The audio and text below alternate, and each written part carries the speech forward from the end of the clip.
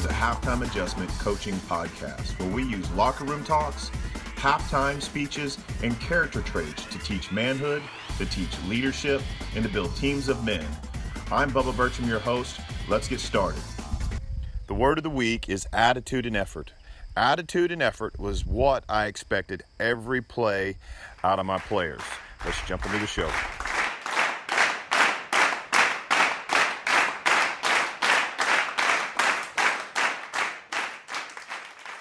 Morning, everyone. It's a beautiful Saturday morning here in Oklahoma. I'm sitting out here in the backyard by the pool, just hanging out, enjoying the sunrise. And it's always good to jump up and enjoy the day, enjoy the blessings God's given us when you get a new day.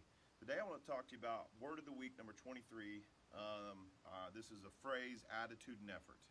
As a young coach, I heard this from an experienced coach when he came in. It really impacted me. This is what he expected every play.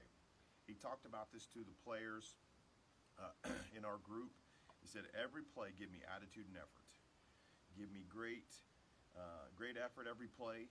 It's the one thing you wouldn't coach, and give me an attitude whatever it took.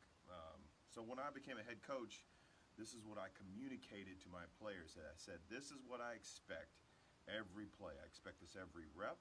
I expect this every rep of off season, every rep of spring ball, every rep of in season. Attitude and effort. And I want to tell a story, but before we go over, I want to help you understand is that attitude was a mentality. Attitude was toughness. Attitude was heart. Attitude is determination, whatever it took. That kind of attitude, that's the good attitude that is expected every play. Effort was here's how I told them. Effort is all that you have. Every bit of you, every ounce of energy, all the efforts you could give me, that's what I expected every play. So when I was a high school coach, I had two highly talented running backs going into their senior year. They had worked very hard in the off season. They were trying to set themselves up to be the starting running back. They knew it was going to be a tough competition. Two of the best running backs that I had as a coach. And these two guys were preparing for spring ball for an intense competition. One running back had known these other players his whole life and played Little League football with them, and they were his best friends. The other running back was new to the team, came from a nearby town, and was kind of struggling to find his way. Had found his way into some crowds of kids that were influences on him in a bad way.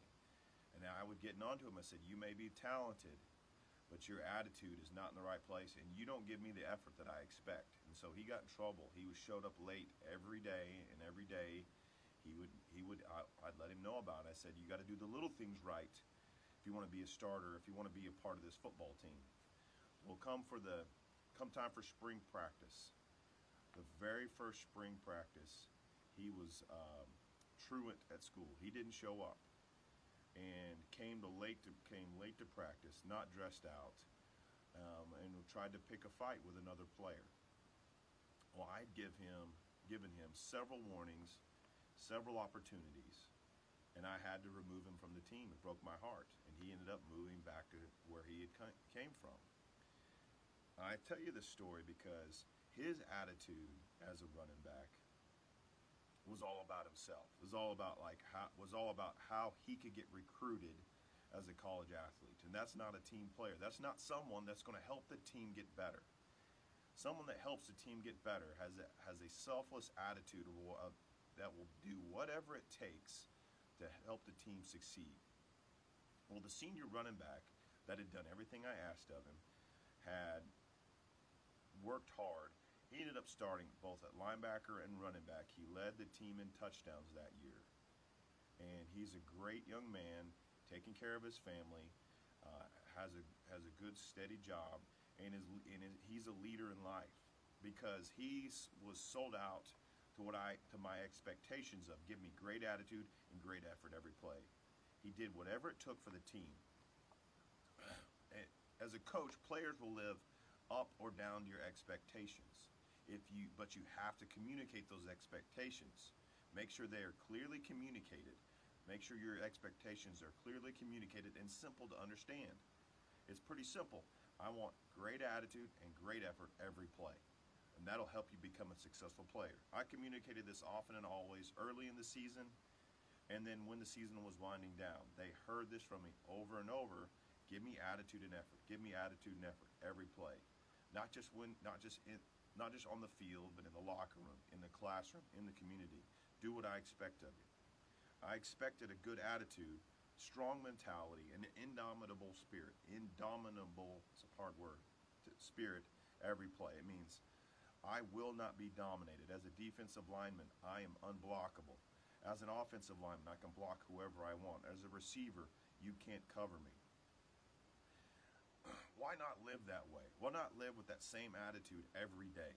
As a man, as a husband, as a father, why not live with that same attitude that I will do whatever it takes to help my family team be successful? All those around you as a man need, all those around you men need a man of vision who will set the tone every day. They need a leader worth following. Am I a leader worth following? Great effort. I expected great effort. I expected it.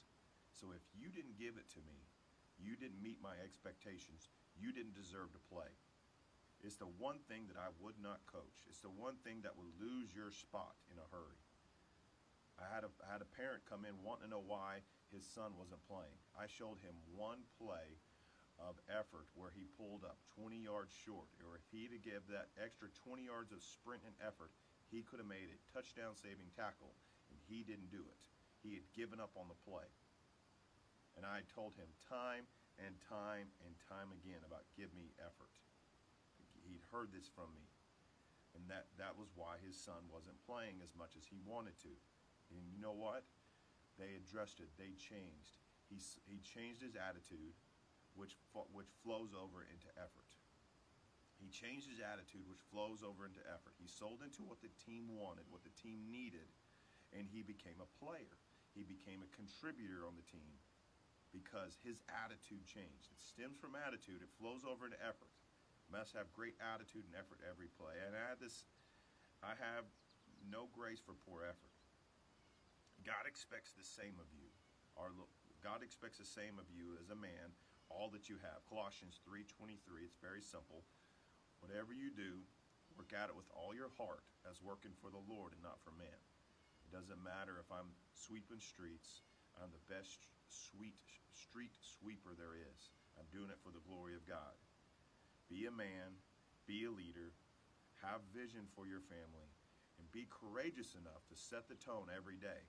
Be courageous enough to set the tone every day that you're going to have a great attitude, you're going to have great effort, you're going to do the things it takes to help your family team be successful. See you guys later. Thanks for listening to the podcast. If you have any questions, hit me up on Facebook, Twitter, or Instagram at Bubba Burcham. I appreciate any feedback you guys have. Now go out there and be a great leader today.